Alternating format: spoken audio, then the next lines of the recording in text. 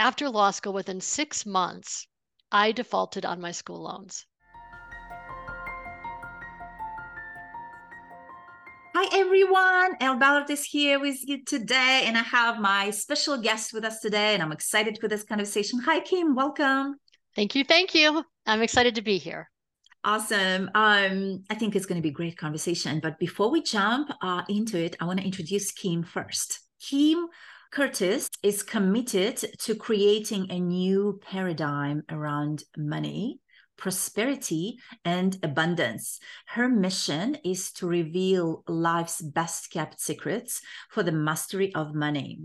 Kim is considered among the world's foremost experts in building wealth consciousness. She has directly worked with thought leaders, celebrities, entrepreneurs, and countless individuals looking to create an impact and a flourishing, prosperous life. It's her experience that helps people change the way they think about money and life. I love that. Welcome again, Kim. Thank you. And that brings me to my first question. Right after I usually make these introductions, I always am curious, how did your life path lead you to this work? Believe it or not, I ended up in Finance L by a quiz. Oh, How many people, how many listeners or viewers know someone in human resources where you do one of those psychological career type quiz and finance came up as something that I would do well in? However, that was certainly not my original background. My background, I actually moved out from New York to Denver, Colorado, and to go to law school. mm, And I became an expert in negotiation, mediation, arbitration, and moved to Salt Lake City to start an office for that organization. So I was kind of entrepreneurial, not entrepreneurial. But what happened is I rose up in the organization and I was no longer doing settlement conferences, and I became more like a spokesperson. mm. And so at 30 is when I took that quiz, and it came out that to take those skill sets of negotiation, mediation, and move that into money. Hello. What do most people argue over as couples or even individuals with themselves is money. And so I have been doing what I do today for the last almost 30 years. Wow, wow, such an interesting way to land, this kind of career through this. It's so interesting, right? That's how that happens in life. Like that path is never clear, and then we take this different turns to get to where we supposed to be. I love that. Beautiful. Thank you for Completely sharing. unrelated. And yet the skill set is transferable because it's so easy for me to hold the space in the room Mhm. to allow, say, for a spouse to share where maybe they did not have the opportunity to share Mm, earlier. And so yeah. that skill set actually transfers extremely well. Yeah, yeah. I like to ask this question because we are Women of the World Network, so we are multinational community. So no matter where you were born and how you grew up and the city and the cultural differences, I like to ask this question: how has your background limited or favored you? I grew up in a very small town in upstate New York. And when I was 14, my parents got divorced, and my mom got full custody of three teenage girls. She had no employable skills, and Wow. so she applied for and received government assisted lunches. And I would get this red ticket. It was actually like a paper raffle ticket that I would have to hand to the cashier at lunch every day. Mhm. And the shame around that, the not enough, that my parents were divorced, that my mom couldn't afford money, that I was poor. I mean, that carried through. However, my mom had one really, really strong value, and that was to get your education because no one could take it away from you. Because that's what happened to her. She ended up not finishing high school because my dad got drafted in the war. And so they got married 3 months before she graduated from high school. So I did. I went to undergrad and went to law school, as I just described. But what happened is after law school, within 6 months, I defaulted on my school loans. I Mhm. had no business understanding money, debt, the impact of that debt on my credit report. and what that meant. Yeah. And what happened, Ella, is that I had an anonymous donor pay $1,000 on my school loan debt. And the fact that, I always say how you do money is how you do life. If your Yeah. head is in the sand on money, trust me, you have other areas that you're ignoring. Yeah. Because money is this invisible thread that connects every aspect of our lives, as much as we don't want to admit it. And so the fact that I opened my bill, the statement, to see that it went down was quite remarkable in itself. Yeah. And what happened, it was really incredible. It was almost like a snap because it was anonymous. I couldn't ask them, why me? Or what do you want from me? I actually had to have that conversation with myself.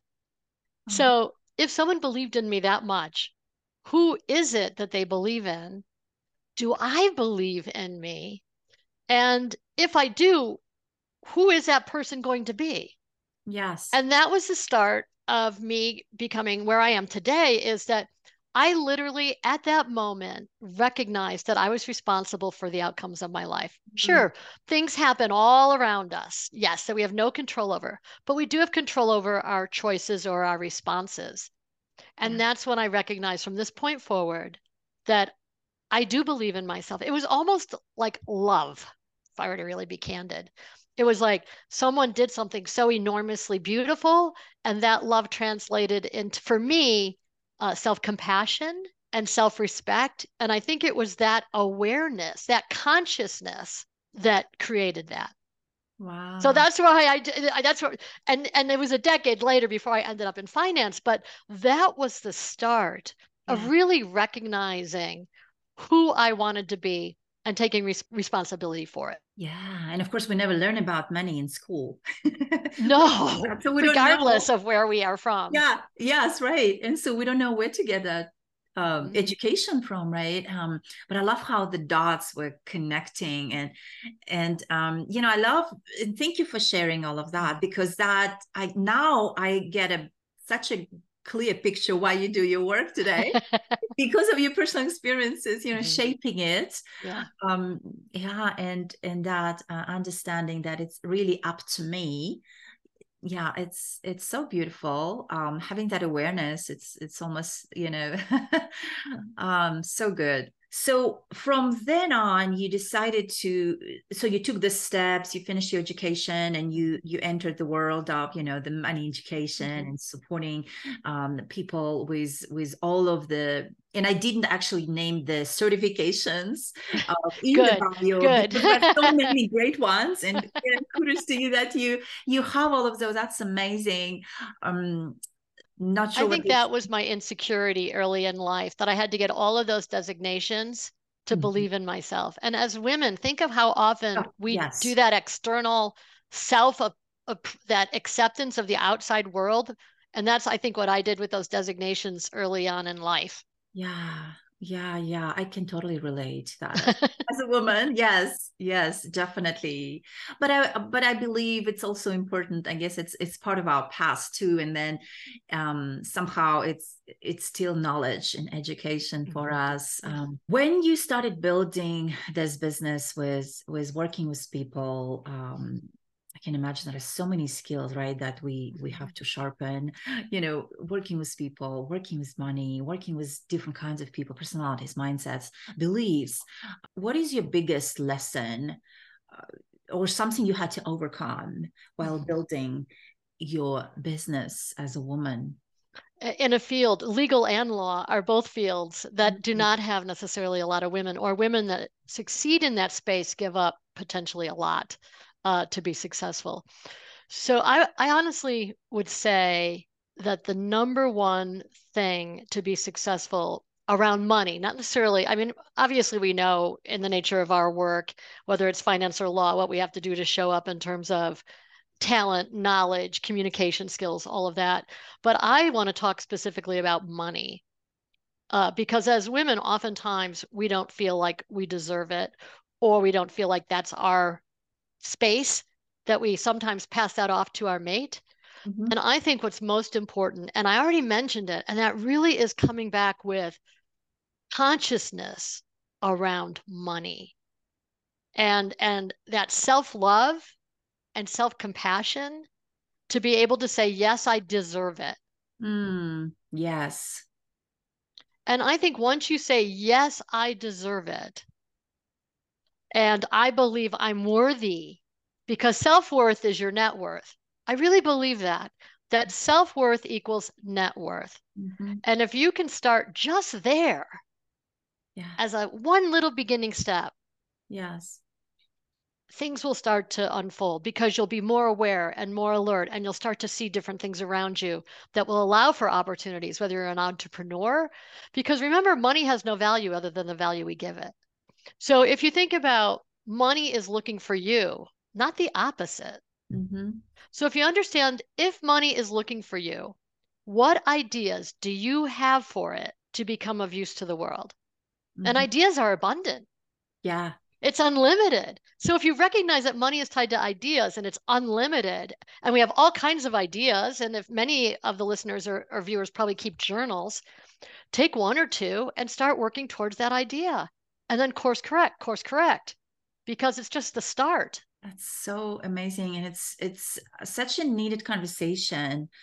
And what I've realized in building a business as a woman, as well, and coming from the corporate world, I realize it's so different and I've been in direct sales before, and I realize it's so different when I charge somebody else's product, or I sell, or I market, because my background is marketing, or I sell or market somebody else's product versus mine. And that's when I really, started facing all of that you speaking about. And it's so true. I love how you connecting net worth with your self-worth. I love that. In building a business, what I also realized is the more we charge as women, the more we keep, the more we get to share with the world, because that's how we operate. I love that. That's so true. Yeah. And that's kind of the realization I came when it comes to money. It's such an interesting journey. So I love the work that you do, because I think it's so needed, and again, we were never taught about, and I grew up in a different country, and I was never, it doesn't matter, like you said, it doesn't matter where you grew up, it was not given to me. And I grew up in a different environment. The way the money was circulating in that economy was completely different environment. So unlearning that, so interesting. So thank you for sharing that.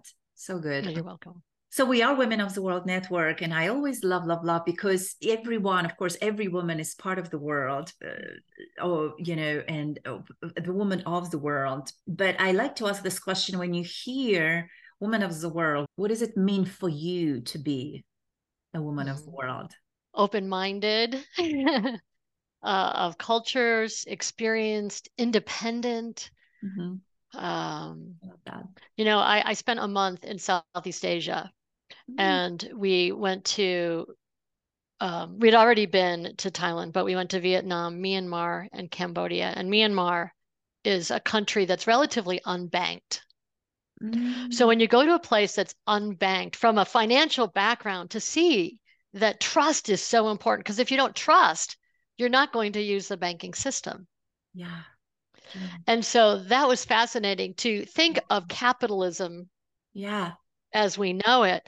And to think that the world needs capitalism is really, like, who are we to say that? You know what I mean? Who are we to say that? It sounds very imperialistic. And yet, on the other hand, to think of abundance and joy and well-being. Yes. And to be able to come up with conscious capitalism, then I think as women of the world or people of the world, we become greater at how we can change that. How can we change that story? Yes, I love that. How this whole conversation today is about abundance and all of this. We are, as women of the world, we are leading, and it's up to us to change that. I cannot, I don't know. I cannot even imagine being in the country, but it's interesting. I bet it's an interesting experience. Well, and we're half the population. Yeah. And so whether it's micro loans in certain parts of the world, that it's usually women that are getting those micro loans, because women build up the people around them. Yes, Uh, exactly. and all boats rise with the rising tide. And I think that the more aware we can be as women of the world around money and our communities and our families, the more our world will lift up, Yes. that more people have a place of, I guess, a state of being I so agree. versus survival. Yes. Yes. Versus lack and survival. Yes. I love that. And the boats rising is my favorite quote, by the way. You almost quoted, but yeah, I know what you meant because love that quote. And it's so true Mhm. because that's Yeah. how we operate. Hmm. You know, because we have to do it together and we raise everybody Hmm. up. I love that. Now, I love again. I love the work you do. I think it's so important. And there are so many great questions that could be asked and different, we can take it so many different Hmm. directions.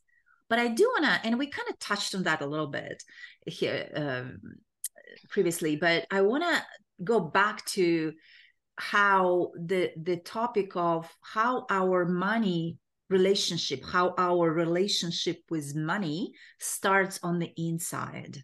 Mm. And I kind Mm. of want to elaborate more a little bit on that topic and explain to our listeners, right, what we mean by that and why that is important. We actually touched on it maybe two or three different times in a different way. So if we could bring those all together, my story initially was an inside story Mhm. of self-worth and self-love and self-respect, and that was that snap. And it has to start, that's that inside. It has to be inside versus outside. When Mhm. it's external, like I need money, um, then you can't add your values to it, and you're not magnetic enough for it to find you. Mhm. So I grew up outside of Buffalo, New York, and Buffalo straddles the Canadian border and the state of New York. And what is there is the vast, beautiful Niagara Falls. Yes. And that falls at one time powered the streetcars in Ah, Buffalo, New York. And eventually the energy from those falls powered the lights of New York City. But it wow. wasn't the Niagara Falls itself, it was the power plants that lined its banks. Yes. Money is the same way. Money needs each of us to become something, to be of value to others. And Mm. so when you understand that it's this inside job of who you are and being conscious around who you are and understanding what was the money story when you were younger? Did your parents talk about money? Were you around it? Was it a conversation of joy or was it a conversation of struggle? And Mhm. unpack that. Is that your story today? How is it serving you? I have a girlfriend who her father would always say, money doesn't buy happiness. Yeah. And so she Right. believed that money doesn't buy happiness. So she was preventing herself from happiness. Mhm. And once she started to recognize that that was actually a myth, Mhm. what is true around that, she was able to unpack her own story and then make it more productive. Yeah. So I think it starts with, as you mentioned it, limiting beliefs Yeah. and turning them into empowering Yes. beliefs around money. Because everything in our life starts with a belief. And if we really believe it, it's true. Yeah. Yeah. You Yeah. can't change it. It's true for you. Right. So that's why it's an inside job, not an outside job. Yeah, I love that. Yeah, I love that. And the fact that we look at things in life from our own perspective, and that's why going back to that belief, we give it energy, we make it alive. But I also love how you touched on the childhood programming and beliefs that we grow Mhm. up with, because, and we briefly touched on it in the background conversation, because it's so big. Sometimes we don't realize we it sits in us in our subconscious minds, right? And I love that. For me, was that the belief that I have to work hard. And some days I still catch myself and correct, but it's, at first was that awareness, right? To, okay, this is what that connects to. And that's one big step, because I have seen my parents work very hard growing up, for money. And so this connection for me was always something that I didn't know that something else exists outside of that Well, package. and it could be generational, Al. It could be not only your parents, your great your Yes. grandparents, your great grandparents, all flows through. And if you know the genealogy of your family tree, it helps give insight as to the behaviors that have come through to you. And it could be, we're talking familiar, but it could be culturally. Yes. It could be gender-based. Gender-based, right. Social issues. There are so many things that are on top of our money story that we need to unpack. I mean, if you think about the conversation, the words around money and capitalism, they're male-based. It's male words that as women, it's not like we lean into gross domestic product or the Federal Reserve or inflation.